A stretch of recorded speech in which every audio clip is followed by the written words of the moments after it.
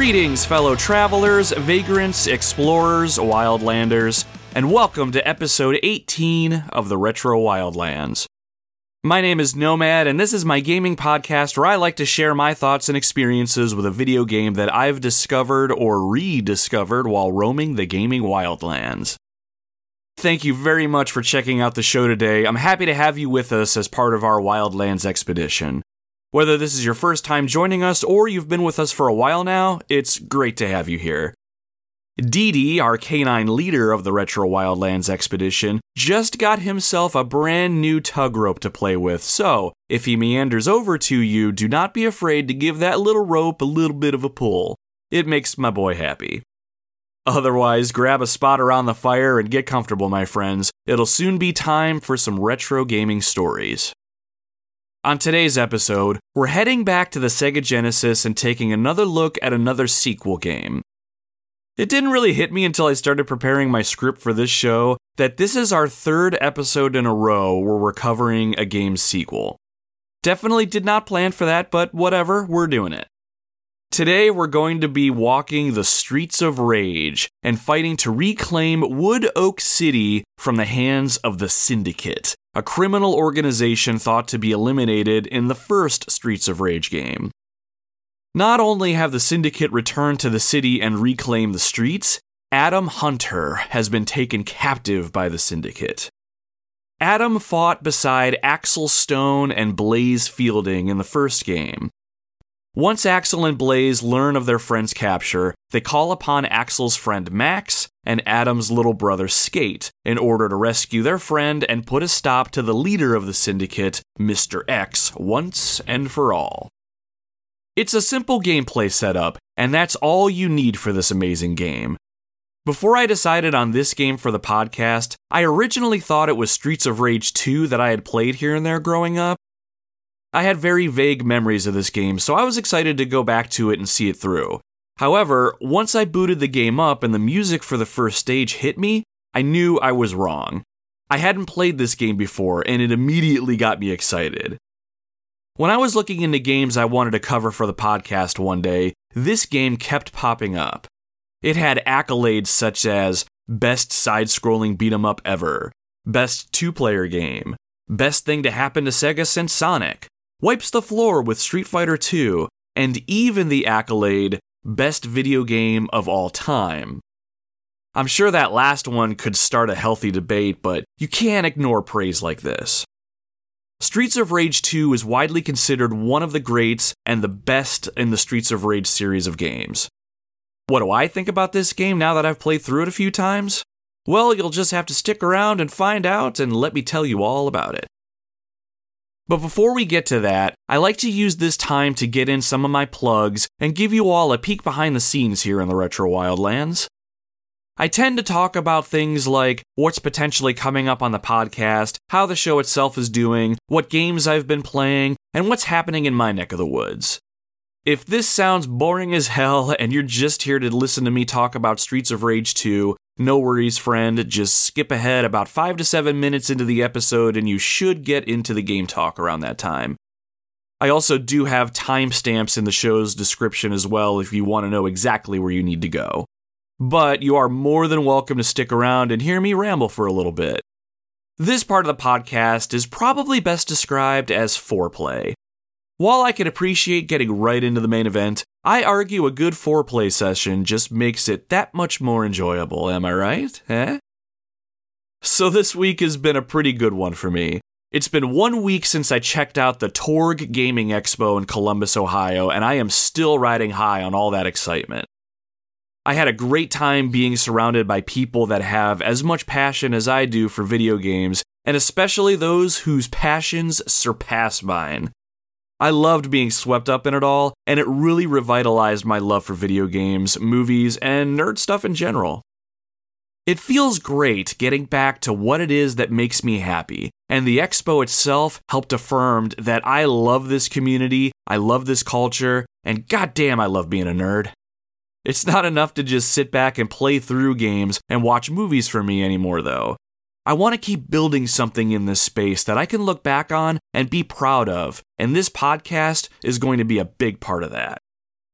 So first things first, I think I need some business cards or something to be able to hand out and give to people. When I was at the expo, a few of the podcasts that were there had stuff people could walk away with. I think that would be really cool to design and put together. I'm not a graphic designer or have any real-world experience with that sort of stuff, but I'm pretty happy with the podcast logo and the thumbnails I use when I advertise episodes, so we'll see what I come up with at some point. And while I do have a pretty basic website for the show over at retrowildlandspodcast.podbean.com, I would like to make my own website one of these days.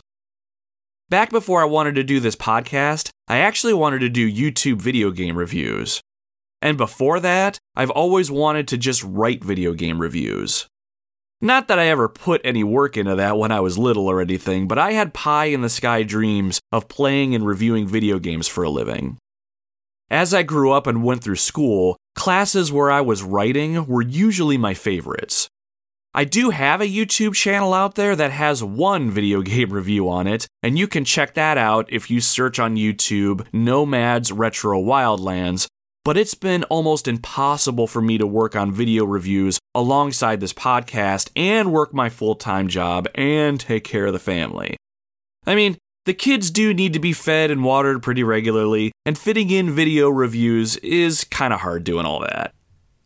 When I started this podcast, I originally had thoughts of just talking freely and using a couple bullet points on screen to keep my topic straight. The very first 2 episodes of this podcast are like that if you care to listen to those. While it sounds easy, I had a very hard time talking to myself freeform like that, even though I think I'm a pretty okay talker in my normal life.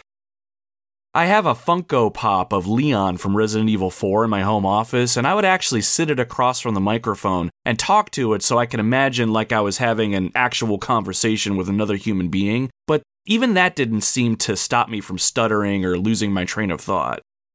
You won't actually hear much of that in the first few episodes though, because I edited the shit out of that audio. So by the time I was doing The Legend of Zelda: A Link to the Past for episode 3, I decided to write a script and see how that sounded. Not only did I like how it sounded, I realized that I was more or less writing out a game review. I decided to keep this format going forward and eventually use the scripts that I've written up for, something when I launch a website or get back to making video reviews. I don't know, it's fun to think about, and now that I'm thinking about it out loud with you all, I really am going off on a tangent, aren't I? Well, you can't get any more behind the scenes than this. I don't know if any of you actually care about all of this, but that's what's been in my noggin rattling around for a bit now. We'll just keep plugging along and see where things take us. So that right there, I think, is a good segue to talk about our social media presence. If you want to keep up to date on what's happening here in the Wildlands, or you just want to get some gaming goodness added to your timelines and feeds, you can check us out on Facebook, Twitter, or Instagram by searching @RetroWildlands. I'm getting pretty good about posting something daily, and every now and then I put a story up on Facebook or Instagram for your viewing pleasure. I also think I'm getting better at using hashtags, and the quality of my photos might actually be getting better. Of all the accounts our social media touches, we're getting more engagements, meaning more people are either liking or commenting, which is awesome. If you wanted to get in on all that, consider following us on social media. One benefit of doing so is that I put a call out for comments over on all platforms over the weekend, so that if you wanted to comment about the game that's coming up on the next podcast episode, or you had a question about the game, the podcast, or something you just wanted to ask me, you could pose those through that post, and I'll read them and answer them in the next episode of the show. I'm trying to give people not just an incentive to follow us, but a way to interact with the show if you wanted. No pressure or anything, just know that the option is there. Plus, our social media channels are the best way to get a hold of me directly. You can shoot me a direct message on any of those platforms if you wanted to offer any feedback on the show, or just bullshit about games or whatever else. While I am on our social media channels pretty regularly, I did somehow miss a message that someone sent to me way back in the middle of August over on the Instagram platform. Instagram has this feature where when someone who isn't following the account messages me, it filters that message into a request category. At least that's how I assumed that worked. I didn't notice it until this weekend and felt really bad since that person had nothing but praise to give about me and the show. I finally responded, but I felt like kind of a jerk. So Ashley, I'm really sorry I missed your message, but I really thank you so much for reaching out. I appreciated the fact that you called our show listenable. I think that's probably the best compliment any podcaster can get. So moving forward, I'll be much more diligent about making sure I'm checking messages and not losing track of anything that Instagram wants to filter funny. So what have I been playing as far as video games go? I'm still chipping away at Crisis Core Final Fantasy VII for the PlayStation Portable. I've talked about this game a few episodes in a row now, but I'm fixing to play this game through again so I can do an episode about it. The remake of Crisis Core is dropping in less than a month, and I thought it would be really cool to drop my thoughts and experiences with the original in time for anyone who might have missed out on this gem to get caught up before the remake, or give anyone a recap of what this game is all about if they've played it way back in the day and just want to get a refresher. I am a Final Fantasy VII diehard, and probably part of the reason Square Enix is putting so much into this series, but I think Crisis Core was a fantastic game a bunch of people may have missed out on. I've been having fun playing through it again, and I'm eager to make a good episode for you all when the time comes. I don't think it'll be next week, but any time after is fair game, so we'll see what happens. I'm thinking 2 weeks from now, but still, we'll see where the stars take us. For those of you who follow us on social media already, I found a new retro gaming store pretty close to my work. I finally got my hands back on Max Payne for the PlayStation 2, and I posted that game in all its dark noir glory. I do want to do an episode of the podcast about Max Payne soon, so there's a great chance that I'll have booted that back up by the time you're hearing my voice. I played it most of the way through when I was younger, but it has been way too long since I played that game and put myself in the shoes of Max Payne, the man with nothing to lose. I was also fortunate enough to get a hold of the sequel at the Torg Gaming Expo in Columbus, Ohio, so I'm ready to run through that series pretty soon. Real quick about the podcast itself, we're getting a small growth spike, which is really awesome. We're not posting world-class download numbers or anything, but this past weekend saw a 66% increase in downloads over the last 30 days. That's really cool to see, and it tells me that word may be spreading about the podcast. So if you're someone who happens to like the show enough and aren't embarrassed to tell your friends about it, keep that shit up. Still blows my mind that people are giving this show a chance. You all rock, and I really mean that. Alright, I think that's enough plugs and self-pleasuring for one episode. It's time to get to the reason that you've all tuned in today. It's time to talk about Streets of Rage 2 for the Sega Genesis. Originally released on December 20th, 1992, this game puts us in the shoes of either Axel Stone, Blaze Fielding, Max Hatchett, or Skate Hunter, as we battle through the waves of syndicate goons to rescue their friend Alex Hunter, who has been taken captive. We're going to need to dig down deep in order to come out on the other end of this ordeal alive. It's time we join the fight, Wildlanders. Strap on your gloves, tie on your headbands, and prepare for battle. Let's join these four young friends, rage burning inside them, as they make a stand for friendship and peace.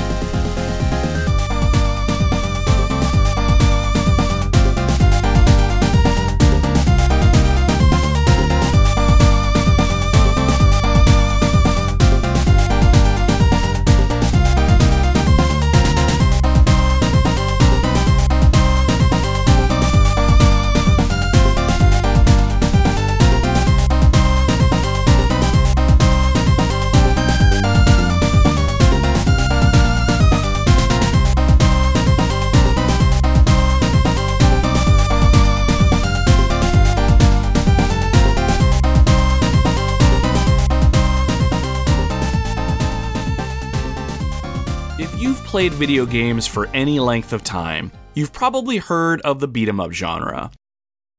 Beat-em-up games are typically 2D side-scrolling games where you play as characters that are going to be relying on their fists to take out wave after wave of opponents who just want to stomp your face into the curb. There's certainly more variety on offer here, as some games are in 3D or others feature more focus on weapons-based combat, but the overall premise is the same. Out of the hundreds of thousands of video games that have been created, there is no shortage of beat-em-ups out there. This podcast is 18 episodes in, and already we've covered 3 beat-em-ups so far, not including this episode. Teenage Mutant Ninja Turtles 4, Turtles in Time on episode 4, The Simpsons arcade game on episode 10, and Spider-Man and Venom Maximum Carnage right after that on episode 11. Looking back, now that we're about to add a 4th to that list, there's a reason for that. No, I did not plan for this, it sort of just kinda happened, but beat-em-up games are just fun. More than that, I argue that they are a simple kind of fun. Games like these are very accessible to just about anyone. There's usually a story to be had that isn't too complicated and a control scheme that's only as complicated as you make it. Thinking back, that's probably why so many arcade games that I would see when I was younger were mostly beat-em-ups. Games like X-Men, Captain America and the Avengers, The Simpsons, and of course the Teenage Mutant Ninja Turtles. And while I would typically see kids at the cabinets, I would absolutely see all manners of adults there too. Beat-em-ups are great for all gamers of any age and skill level, and they are never not fun to play. That's exactly what Streets of Rage 2 brings to the table. Obviously a sequel to Streets of Rage, this game will go on to be one of the most revered beat-em-ups of all time. Now, it's been a very, very long time since I played the original Streets of Rage, so it's not going to be fair for me to compare the two, but I'm assuming the second game is considered better given the amount of praise I'm finding online.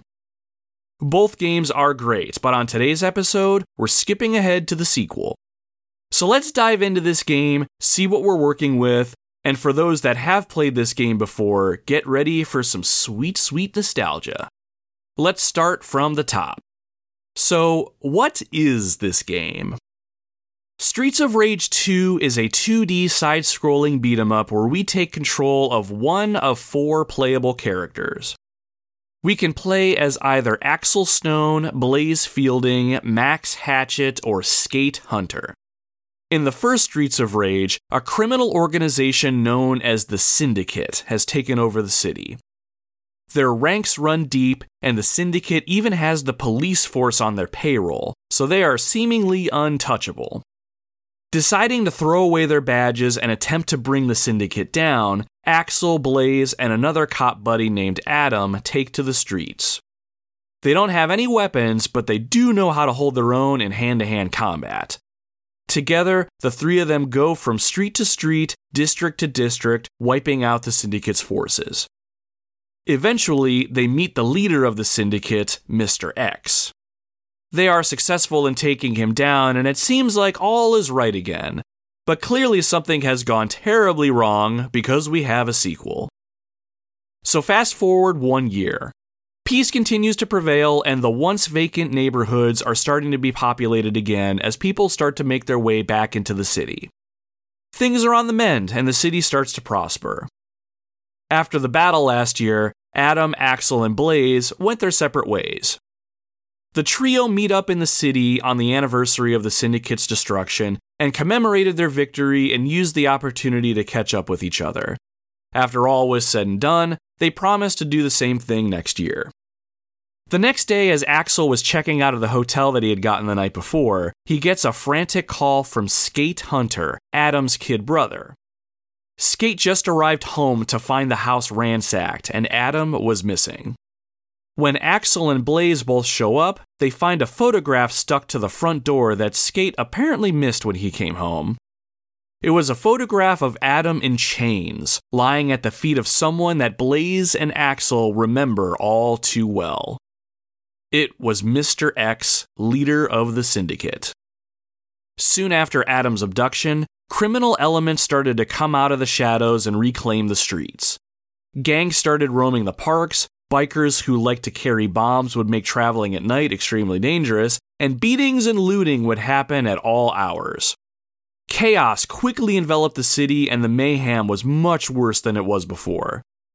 Axel and Blaze went to find any of their old allies on the police force, but anyone who was part of the force before had either transferred out or were fired for helping them the last time. Axel and Blaze were on their own this time. Refusing to back down, Axel calls upon an old friend named Max to help out, and Skate himself tags along to help rescue his brother. Standing in their way is a seemingly endless supply of hired goons, punks, and brawlers that have ever been assembled. We as the player take control of one of our heroes, or a friend can join alongside us in 2-player mode, and it's up to us to take down the Syndicate and rescue Adam. So that's the story of Streets of Rage 2. A decent portion of that summary I paraphrased right out of the instruction manual. The opening of the game itself has a much shorter summary, but I love how old instruction manuals would sometimes expand on the stories of older games. Besides, we need to know the why behind beating the shit out of countless grunts and goons, so there we have it. Now the next thing we need to figure out is, who do we want to play as?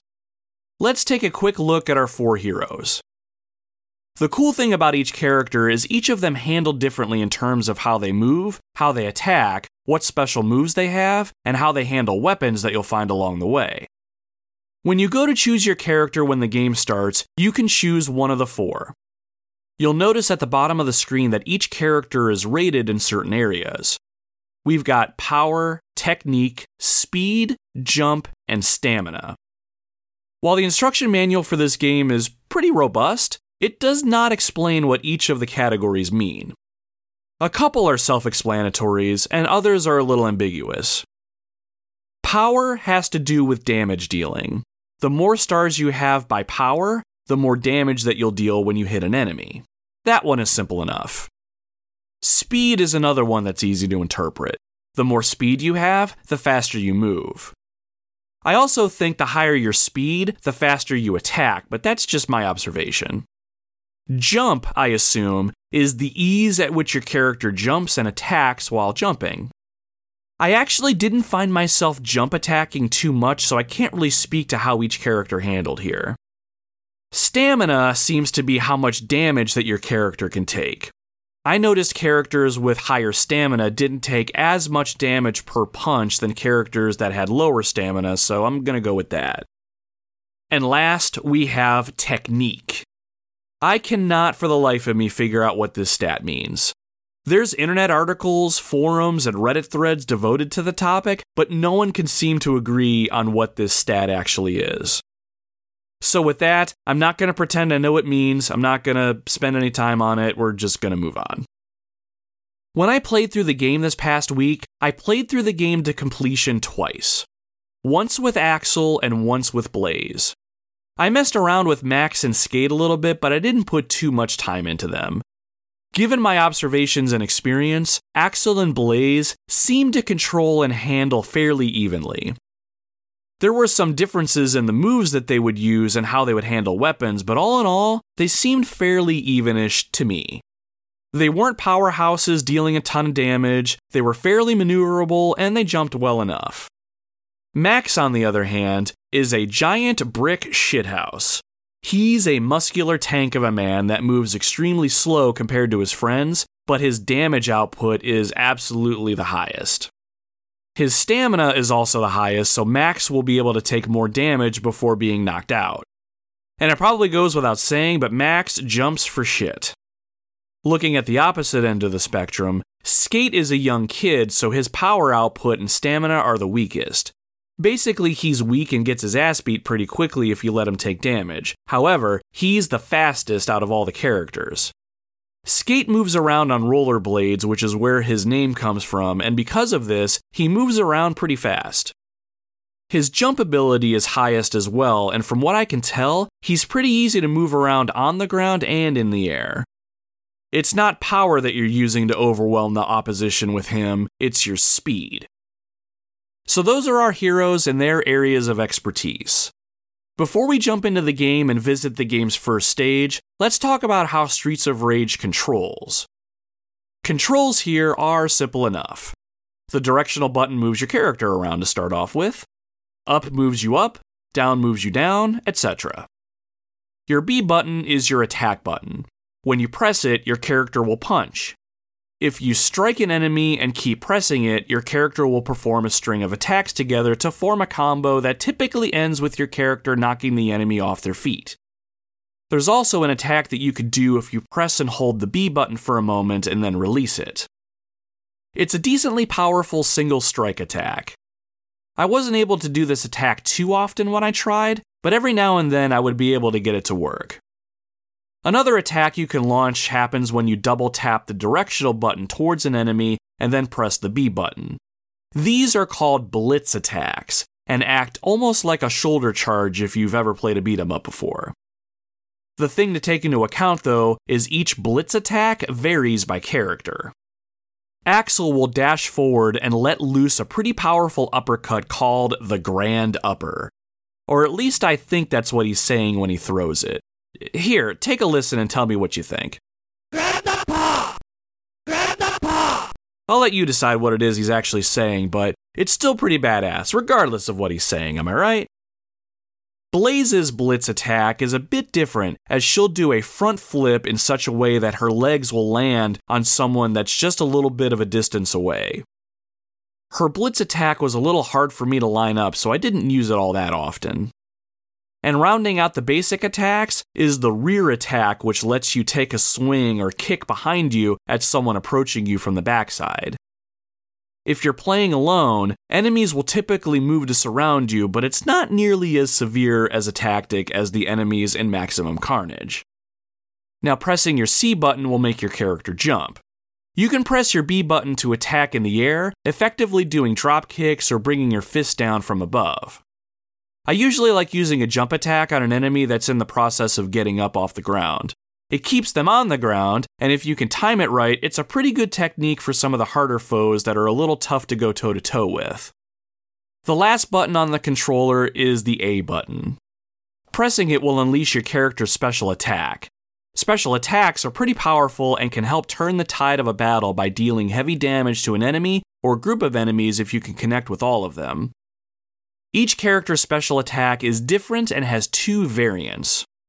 First, if you press the A button without moving, you'll perform a stationary special. Axel will swing his arm around and clock anyone standing around him and potentially behind him. Blaze will perform a backflip that does just about the same thing. It hits whoever's in front of her and behind her.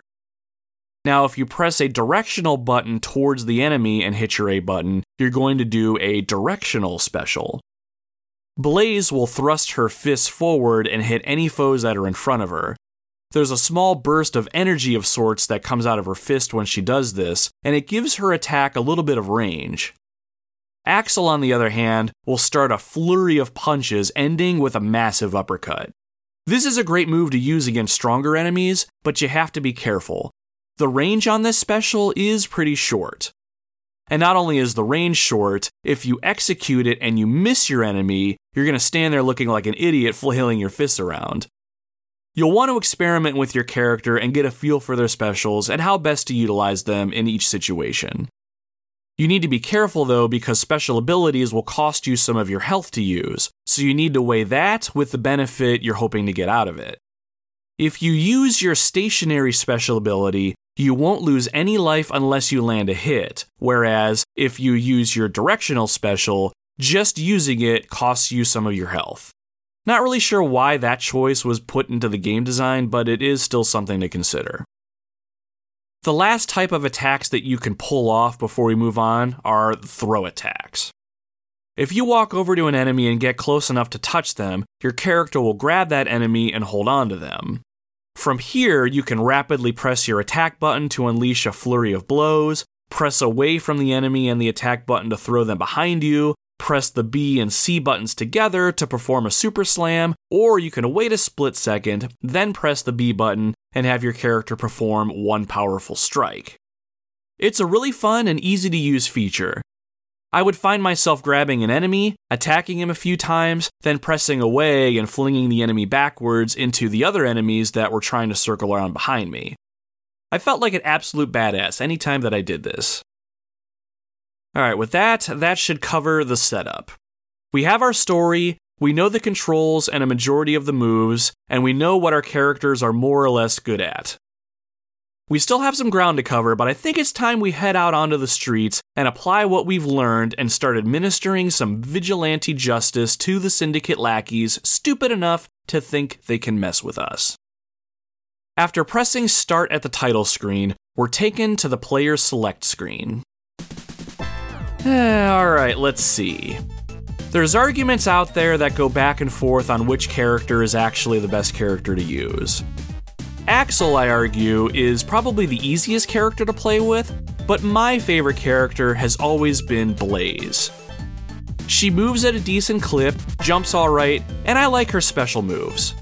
Plus, when I was growing up, I always thought she was hot, so that usually cemented my choice. So let's choose Blaze and get to fighting. As Stage 1 opens, we enter downtown. Seedy nightclubs and dive bars line the back of the area, and the lights of their signs almost signal our arrival to the goons that are walking the streets. It takes no time at all for several thugs dressed in blue to start making their way over towards us, their fists raised for a fight. We pick our first one out of the crowd. The first unfortunate soul that's going to get taken out on these streets of rage. See what I did there? Walking over next to him, we hit our attack button and string together a 4-hit combo. And down he goes. 3 more goons looking just like the last one come towards us, and we take them all out with no problem. As we move down the street, there's a garbage container near the top of the screen.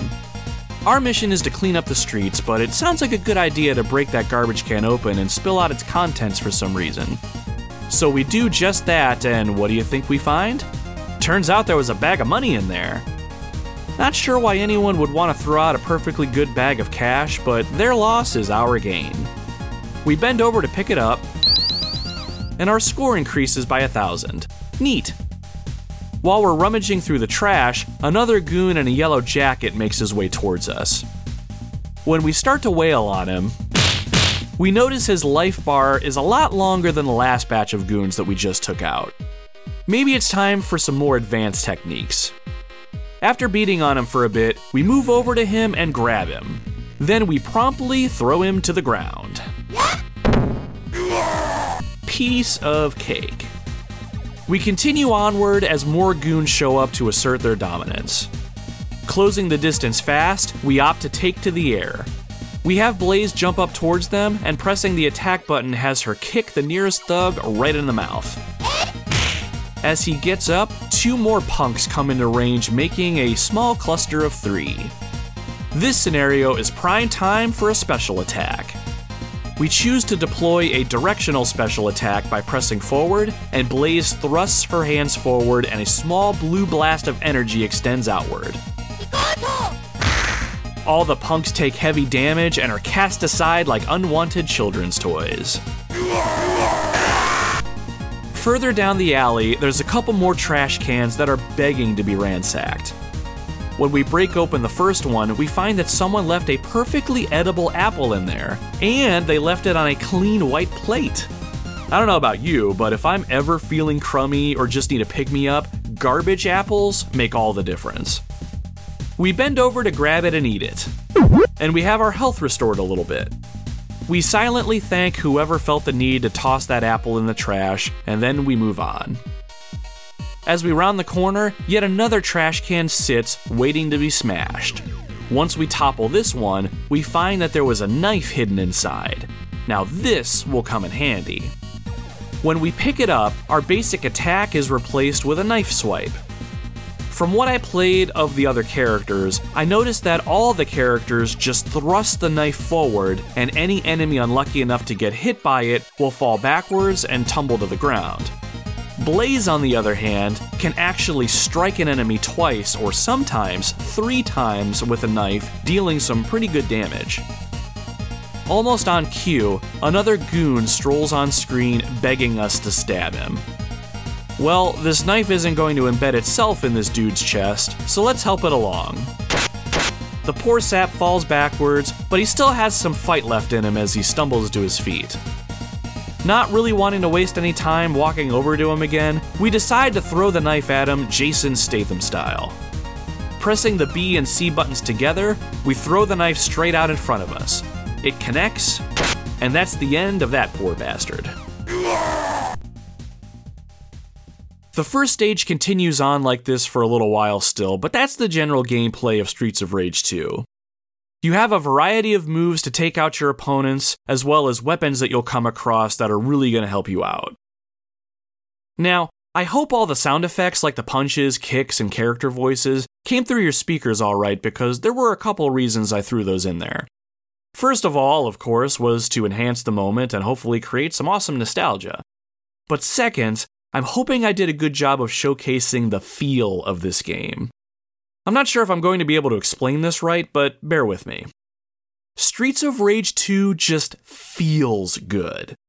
There are a ton of beat-em-up titles out there, but the sounds of making contact with your enemy and the thuds you hear when they go down have a sort of heft to them, a weight that makes it feel like each punch really means something. I don't really know how else to describe it. All the moves your character can pull off aren't complicated to execute, and you really don't even need to get that complicated if you don't want to. So now that we've gotten a taste of the streets, I wanted to fill in some of the gameplay gaps and talk about those for a bit, and point out some of the specifics as I went about my journey with this game. So with that, let's talk about some of the weapons while they're fresh in my mind. The knife we find was just one of a couple weapons that we can come across. Sometimes we'll find them indestructible objects like we did those trash cans, or we might come across things like barrels or boxes, but other times other enemies will bring them into the fight and you'll have to knock the enemy down and cause them to drop their weapon, and then you'll be able to pick it up and use it against them. There's weapons like a lead pipe, a katana, a kunai, and even bombs that you can come across. Most of these are pretty self-explanatory. A lead pipe is a pretty lengthy pipe that deals moderate damage and has a decent range to it. The katana sword has just a hair shorter range than the pipe, I think, but it swings faster, and I think the damage output is slightly higher than the pipe. Kunai are like ninja daggers, and while they operate like the regular knife does, I didn't notice any differences when I used one, but these little guys weren't all that common on my playthroughs. All of these items are pretty standard fare when it comes to games like this. To pick one up and use it, you just need to walk over to it, press your attack button, and your character will bend over and pick it up. Pressing your attack button will now swing the weapon.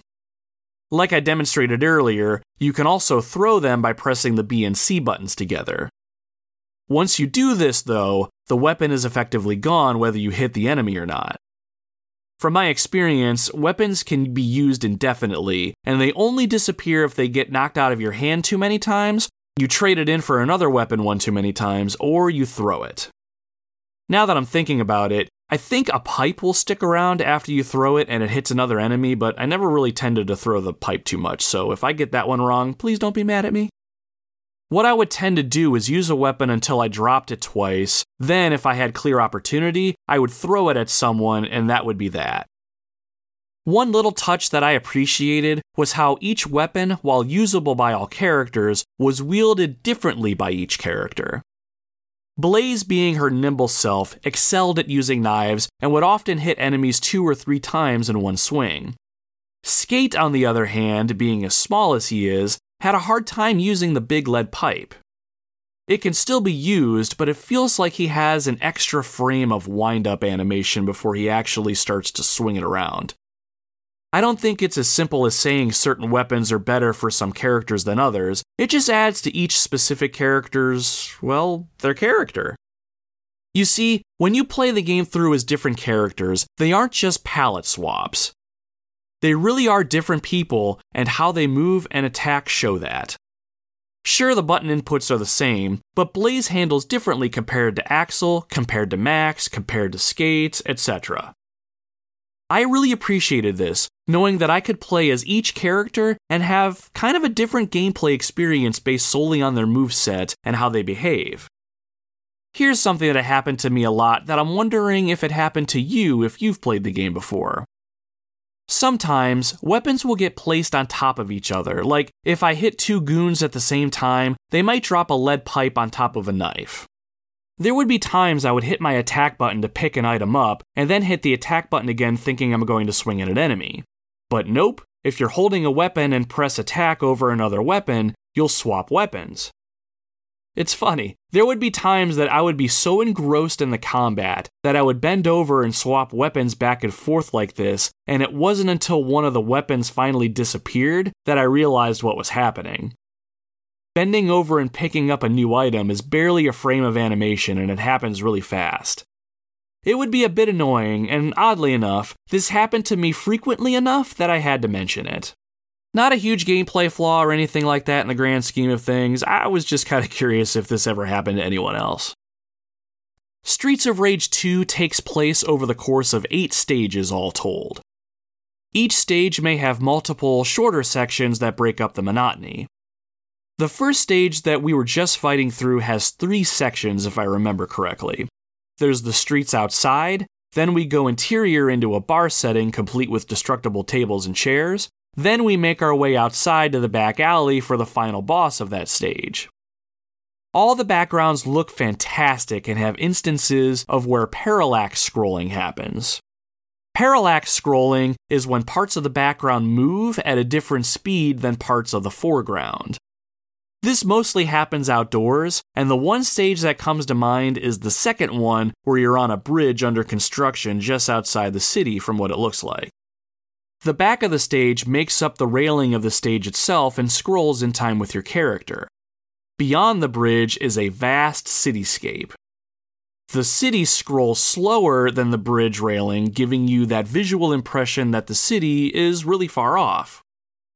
In past episodes of the podcast, I mentioned that I don't really have a ton of Sega Genesis games on my gaming resume, so this might be standard fare for the console, but I was pretty impressed with how this game did this. The first Streets of Rage game came on a 4 megabit cartridge, and if you've played the original, you can see that it doesn't look nearly as polished. Streets of Rage 2 came out on a massive 16-bit cartridge, and just looking at this game shows that the developers squeezed every megabit dry. One more thing this did was allow the game to have many more enemies on screen at once too. So speaking of the enemies, let's dive a little bit more into the enemy types that you'll come across, as there's a pretty good variety as you play. All of the enemies in this game are going to be human opponents, except for 2.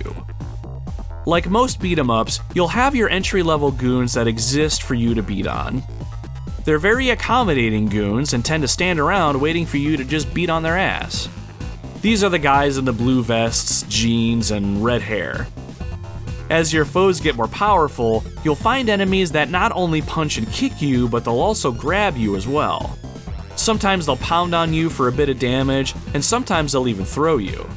I actually found out after I stopped playing this game that you have the ability to land on your feet after being thrown, which allows you to avoid damage and get right back into the action. I had absolutely no idea this was a feature. I don't even think it's in the instruction manual anywhere. So since I missed out on that awesome addition, I can't exactly tell you how to perform this magnificent feat, but stick that one in your back pocket. Most of the regular-sized enemies are easy enough to beat on, so even if they can grab you, it doesn't really happen all that often, and it really only happens if you're not paying attention. Now this basic enemy type reminds me of another. He's a shirtless goon, bald with sunglasses. I would find that they would sometimes throw a well-timed uppercut and knock me out of the air if I was jumping towards them. That was a little bit of an annoyance at first, but it made me change up my playstyle a bit when I saw them. These enemies don't spam this move or become overly obnoxious or anything, you just had to be on the lookout. And that's really all there is to offer as far as basic enemy types go, standard fare with a few tricks up their sleeves. They'll even sometimes bring some weapons with them, and if you can knock them down, their weapon will go flying and you'll be able to pick it up and use it against them. This is especially useful in the later stages when the ninja with katanas and kunai show up and you get to use their fancy weaponry against them. Why does this game have ninjas, you might be wondering? I don't know, and who cares? Embrace the craziness that is Streets of Rage 2. Aside from the random ninjas, there's a couple bigger enemies that'll pop up here and there that'll pose a decent challenge. In the first stage before you get to the bar area, you'll come across an enemy named Jack. He's a big boy and has a spiked leather vest that he wears and sports a bright orange mohawk. Jack comes at us with an unlimited supply of knives that he uses to slash at us, or he can even throw them at us. He has a decent amount of health too, sporting 2 health bars worth of energy, so taking him down will take us some time. He's not too hard, but he can be a little bit of a dick sometimes by laughing at us if we get knocked down to the ground. Jeez, what a prick. The nice thing is, we can use his knives against him if we're able to knock any out of his hands. Another enemy you come across as a boss at the end of Stage 2 that'll come back a few times later is an enemy named Jet. This guy is one of my least favorite enemy types since he has a jetpack on and stays airborne the entire fight, so it's very hard to hit him and land any combos. He'll occasionally fly in and try to hit you with a punch or a kick, but where he's most dangerous is when he gets close to you and grabs you. Once he grabs you, he flies up and brings you down headfirst into the ground, causing some considerable damage. While these guys aren't too hard to beat so long as you're moving and you time your jump attacks right, these guys can go properly fuck off. Ooh, here's a fun enemy. You'll run into this one early in the bar area of the first stage. Electra is a blonde woman clad in what looks like a leather leotard. If you pay close enough attention to her while you're approaching the bar, you can spot her sipping on a drink.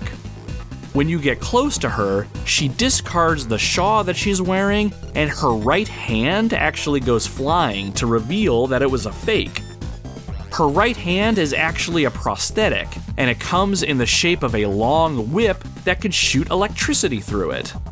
Things just escalated quickly, my friends. Her whip has decently long range, but the first time you fight her isn't overly hard. She'll show back up in later stages and usually is accompanied by a swarm of regular goons, so be on your guard when you meet up with her again. Don't let her stunning pixelated good looks fool you. She'll end your life without a second thought. And I just remembered another enemy that's worse than Jet. This one is named Zamza, and he first shows up as the boss at the end of Stage 3. Zamza is a ninja-looking thing that has long, sharp claws and looks very similar to Blanca from the Street Fighter series. Actually, now that I'm thinking about it, it's like Blanca and Vega from Street Fighter 2 had a baby. This guy is extremely nimble and fast, and will often get close enough to you to grab you and suplex you. He easily counters regular attacks, so you'll want to consider going at him with jump attacks or using blitz attacks. Axel's Grand Upper Blitz attack works especially well against this prick. Oh, and here's another one before I forget. Before you get to Zamza in Stage 3, you come across this alien head that comes out and attacks you. Yes, you heard that right, an alien head. Stage 3's setting is an amusement park, and there's an attraction called the Alien House that has a creepy backdrop and a fog effect that obscures your vision a little bit. It's actually a pretty cool area. Then when you get near the end, the attraction itself comes alive and attacks you in the form of this alien head that tries to knock you down as it swings back and forth. I don't really know how I felt about this enemy in general. It just seemed really out of place in a game like this, but I still couldn't help having a little bit of fun while I tried to take it out. I mean, it was different, so I wanted to shout that out really quick. Now, the last enemy I want to bring up is probably the most hated enemy in this entire game. More hated than Jet, more hated than Zamza, and more frustrating than the final boss. I don't think he has an actual official name, but I'm going to call him Shank. Shank is a regular enemy that walks towards you extremely fast, holding a knife out in front of him like a spear. The knife is sticking out a decent distance in front of him, so if you try to stand your ground and hit him with a basic attack, you're gonna get hit. Basically, you're gonna get shanked. And this fucker usually does not travel alone. Like the coward that he is, Shank will run at you while you're in the middle of a combo with other enemies. Once he hits you, he runs off screen and then comes back at you again. I would even get shanked if I didn't time my jump attacks right. I recommend a special attack of some kind to knock these guys down. Guaranteed, these guys will mess up whatever flow state that you're in, so you have to be on the lookout for them. I'm hoping someone is nodding to their car radio right now because you know exactly what it is that I'm talking about. Such a pain in the ass. Even with some of these unique enemies sprinkled in, Streets of Rage 2 is just a blast to play through. The fighting is solid and fun, even if you don't get too deep into your moveset and you just want to keep it basic. One thing I learned in beat 'em ups pretty quick is that you don't want to put your character near the edges of the screen. Enemies will hide out of view and can sometimes attack you when you least expect it. Let them come to you. Also, as you progress in this game in particular, don't always rush ahead. Sometimes you'll come across enemies that are just standing still, taking a knee, or may even be sleeping on a park bench up ahead or something. Take out the few enemies around you first before you move forward and invite them into the battle. This method really helped out at the end of the first stage, where you're in the back alley behind the bar. Many enemies will come pouring into the area, and there's a decent amount of them waiting up ahead as well. I just stood back, took out the enemies that came in, then I inched forward and took out goons that were waiting up ahead one by one. By the time I made it to the boss that was waiting for me, he only had one punk fighting with him instead of the 6 or so that I had already dispatched. As we wind it down a little bit, there's something I wanted to mention about the end of the game that I was actually pretty impressed with. If you listened to our last episode on Mega Man 2, I mentioned that I don't particularly care for boss rushes. Those are where you fight the bosses of a game again at the end of the game in a gauntlet of sorts, one after another. Most of the time, boss rushes just feel kinda cheap to me, and they seem to come off as just filler, when the game wants to go on just a little bit longer and doesn't quite know how it wants to do that. But I never really liked boss rushes. I mean, why should I fight enemies that I've already mastered and defeated yet again just so I can complete the game? But when I got to the end of Streets of Rage 2, I was eating those words. At the end of Stage 8, as you make your way to the top level to face Mr. X, you have to fight through all the boss enemies of the game one more time before actually reaching the top.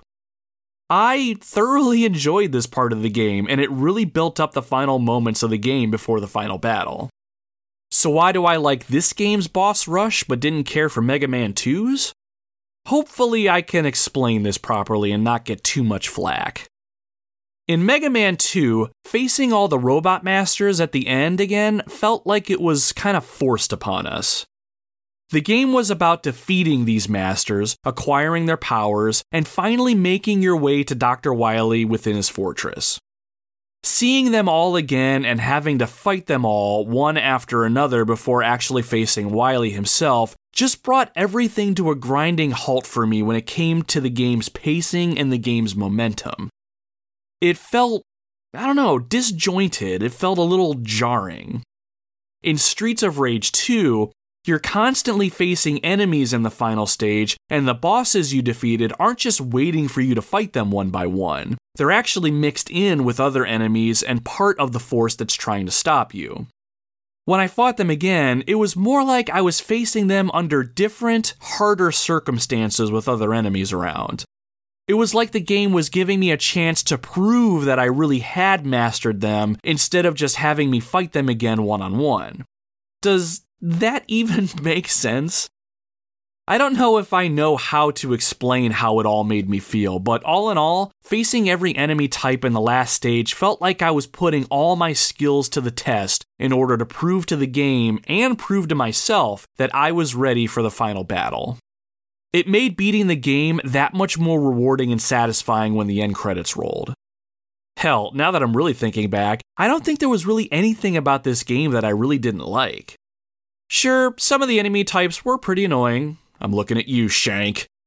But even despite that, I had a blast playing this game start to finish. I don't think there are very many 30-year-old video games out there that you can say that about. One thing I was not able to experience with this game, though, was the co-op. I completed this game completely solo. So that said, the obvious thing is this game is wonderful to play even if you play by yourself. But it absolutely should be played with a friend if you have any of those to enjoy the game with. Streets of Rage 2 absolutely does couch co-op right. You can start the game with a friend right from the get-go, and each of you can choose a character to take on the syndicate together. One thing you have to be aware of, though, is that you can attack your teammate if you aren't paying attention. Best keep some distance between the two of you when throwing around punches and jump kicks. And like any good beat 'em up, a second player can join a game that's already in progress.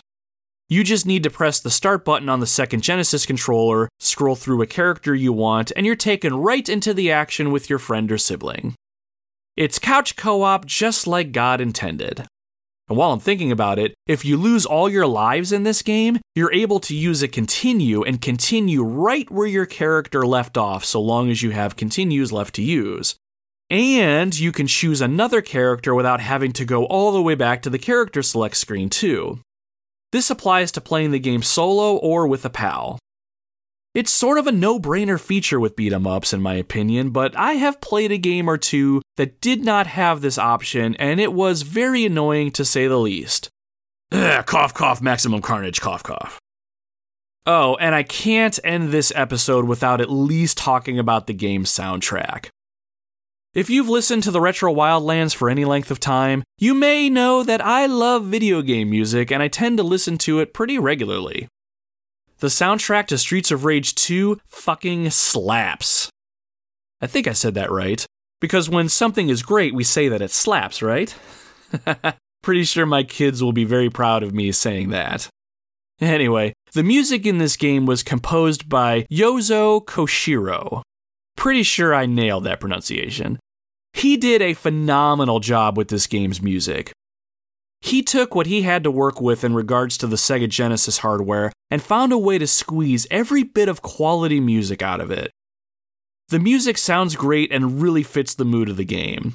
I had a great time replaying the game and letting the soundtrack accompany me on my ass-kicking journey. Some tracks are more memorable than others, though.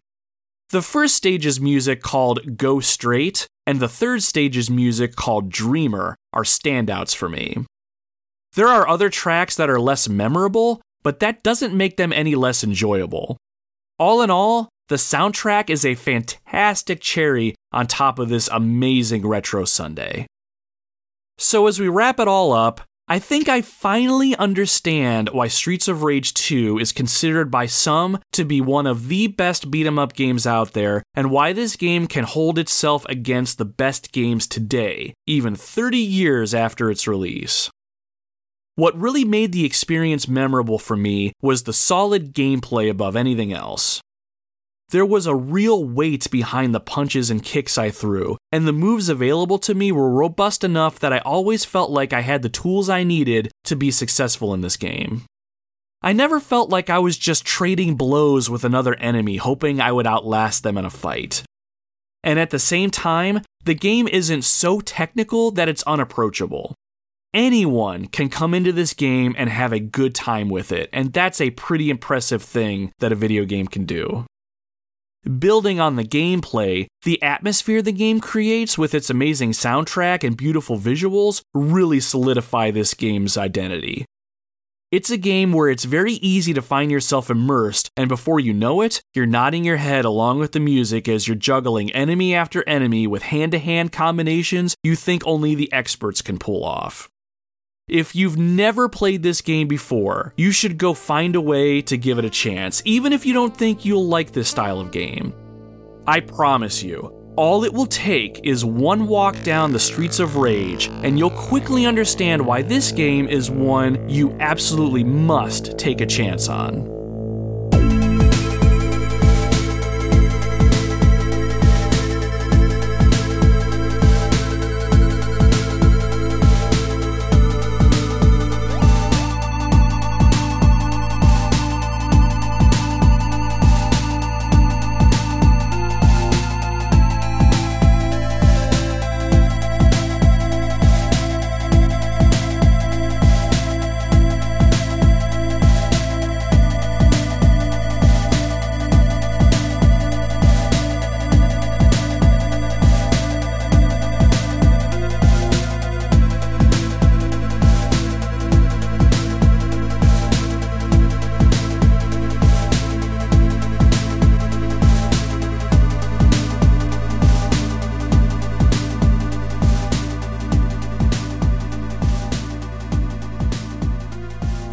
And that's gonna do it for episode 18 of the Retro Wildlands, Streets of Rage 2 for the Sega Genesis. Thank you for listening to the show today. I really hope you had a good time hanging out while we explored another fantastic retro video game. When I was growing up, beat-em-up games all sort of lumped themselves together in my head, and other than some of the Ninja Turtle ones, none of them really seemed to stand out. I'm really glad I finally sat down with Streets of Rage 2 and got to understand firsthand why this game is held in such high regard. I have no doubt that I'll be exploring the rest of the game series in due time. Plus, I need to see if I can get my kids to play this one with me. Maybe we can get a pizza and just make a night out of it. What do you say, children? Want to play a 30-year-old video game with your old man? If you like the show, please consider subscribing to it on your podcasting platform of choice, and if your platform allows you to, leave us a good review. Not only do good reviews give me the warm and fuzzies, they should help circulate the show some more and give the Retro Wildlands some more exposure. It's one of the better ways to support the show. An even better way to support the show would be to use the amazing superpowers of word of mouth to spread the love. If you have any friends or family that like video games, or maybe they're just curious to hear about some games that they don't know much about, let them know about the show. And next time you get yourself a coffee at your local coffee place, you should share the show with your barista. Instead of making small talk by talking about your kids or chatting about the weather while they're making your pumpkin spice frappuccino thing, tell them about the Retro Wildlands. The best part is, if they don't like retro games and don't want to hear what you have to say, they're guaranteed to finish your drink that much faster, so it's a win-win. And don't forget to check us out on social media if you haven't done so already. You can check us out on Facebook, Twitter, or Instagram by searching @RetroWildlands. You can get updates about the show over there and enjoy some gaming goodness on your timelines and feeds. Plus, social media is the best way to get a hold of me directly, so if you want to give me any feedback about the show, pick my brain about anything, or just bullshit for a little bit, shoot me a message or interact with one of our posts.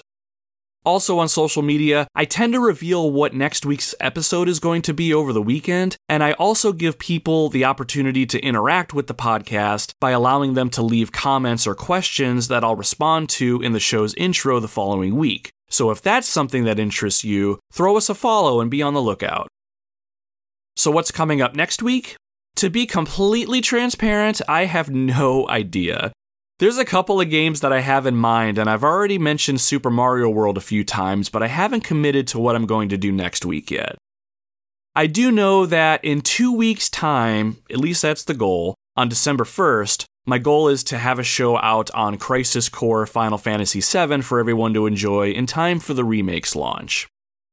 I'm most of the way through that game now, so I need to get to work on a script and try to get my thoughts together for that game. I'm anticipating that one being one of the more meatier episodes of the podcast, given how much there is to the game, and just my personal feelings about it. It'll be the very first time that I try to put a coherent thought around why I love that game so much, and I want to make sure that I'm doing it some justice. So that's coming soon. But as far as next week goes, you're just going to have to wait and see. I grabbed a few great games at the Torg Gaming Expo in Columbus, Ohio, and I have some of them that are really calling to me. I do have a list of games I want to cover, but I have to admit, I am having a hell of a lot more fun just flying by the seat of my pants. If there's a game you want me to consider covering on the show, reach out to me over on social media. If I have the means to play it, I'll definitely consider it. I love playing games, but more so, I love playing games that other people feel passionate about. Us humans don't agree on too much anymore these days, I feel like, but when it comes to video games, I think we can all agree that there's something special. So on that note, check us out next week as I cover another game that I'm sure is going to be one that you just can't miss. Until then, my friends, my name is Nomad, and you can find me roaming the Retro Wildlands.